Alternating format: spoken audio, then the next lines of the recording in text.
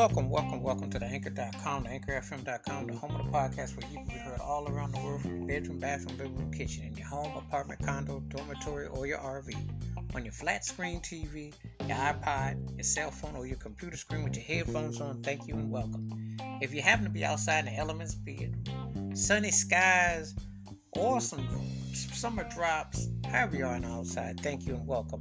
If you're curbside service, drive-through, parking lot with a mask on, at the bus stop, back of a motorcycle, moped, hummingbird, playing basketball, baseball, frisbee, walking the dog, walking in the park, stargazing, looking at the moon, however you are outside in the elements, picture taking, thank you and welcome.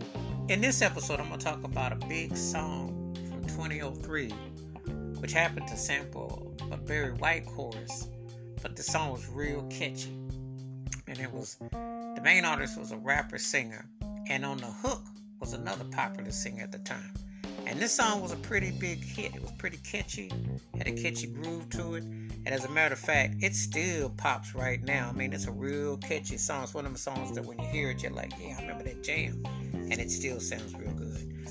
The name of the artist is Baby Bash featuring Frankie J, and the name of the song is Sugar Sugar. And Sugar, how'd you get that? So fly. Such a catchy song, catchy chorus, catchy hook, catchy groove. The distinctive acoustic guitar part was real cool. And then they used the chorus part from Barry White's I'm Gonna Love You Just a Little More, Baby. And that was catchy. And all that made it a real cool, fun, memorable song back in 2003. It's like one of them songs that had a summer vibe to it, late spring summer vibe to it. And it just was real catchy. And the chorus and the harmony was a real catchy groove. Had a nice pop quality to it, nice tone, and their voices blended really nicely. I mean, between Baby Bash with his freestyling, and then you had Frankie J on the hook, and it was really cool. It was just a really cool, laid back kind of cut. You know, and sometimes you just like reminisce, like, wow, that's hard to believe that song is 20 years ago, because you know, it just seems like it just came, because it sounds so good still in the texture and the layering of the groove and everything, that in all honesty, it could still be a hit right now. Like if you came back with that song right now and you matched up the right voices and production and the groove, it still works, because it had the right balance of harmony and the production was on point. So it was definitely a catchy song, and we definitely was feeling that one.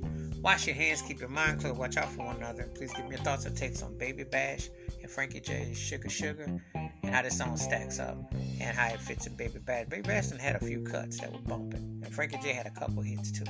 Keep it funky, keep on the one. Please be safe, be careful out there. If you've not heard Baby Bash featuring Frankie J's Sugar Sugar, please do, and let me know your thoughts and your takes. Again, please be safe, be careful out there. Look forward to hearing from you. Until next time, peace and the best. I'm out.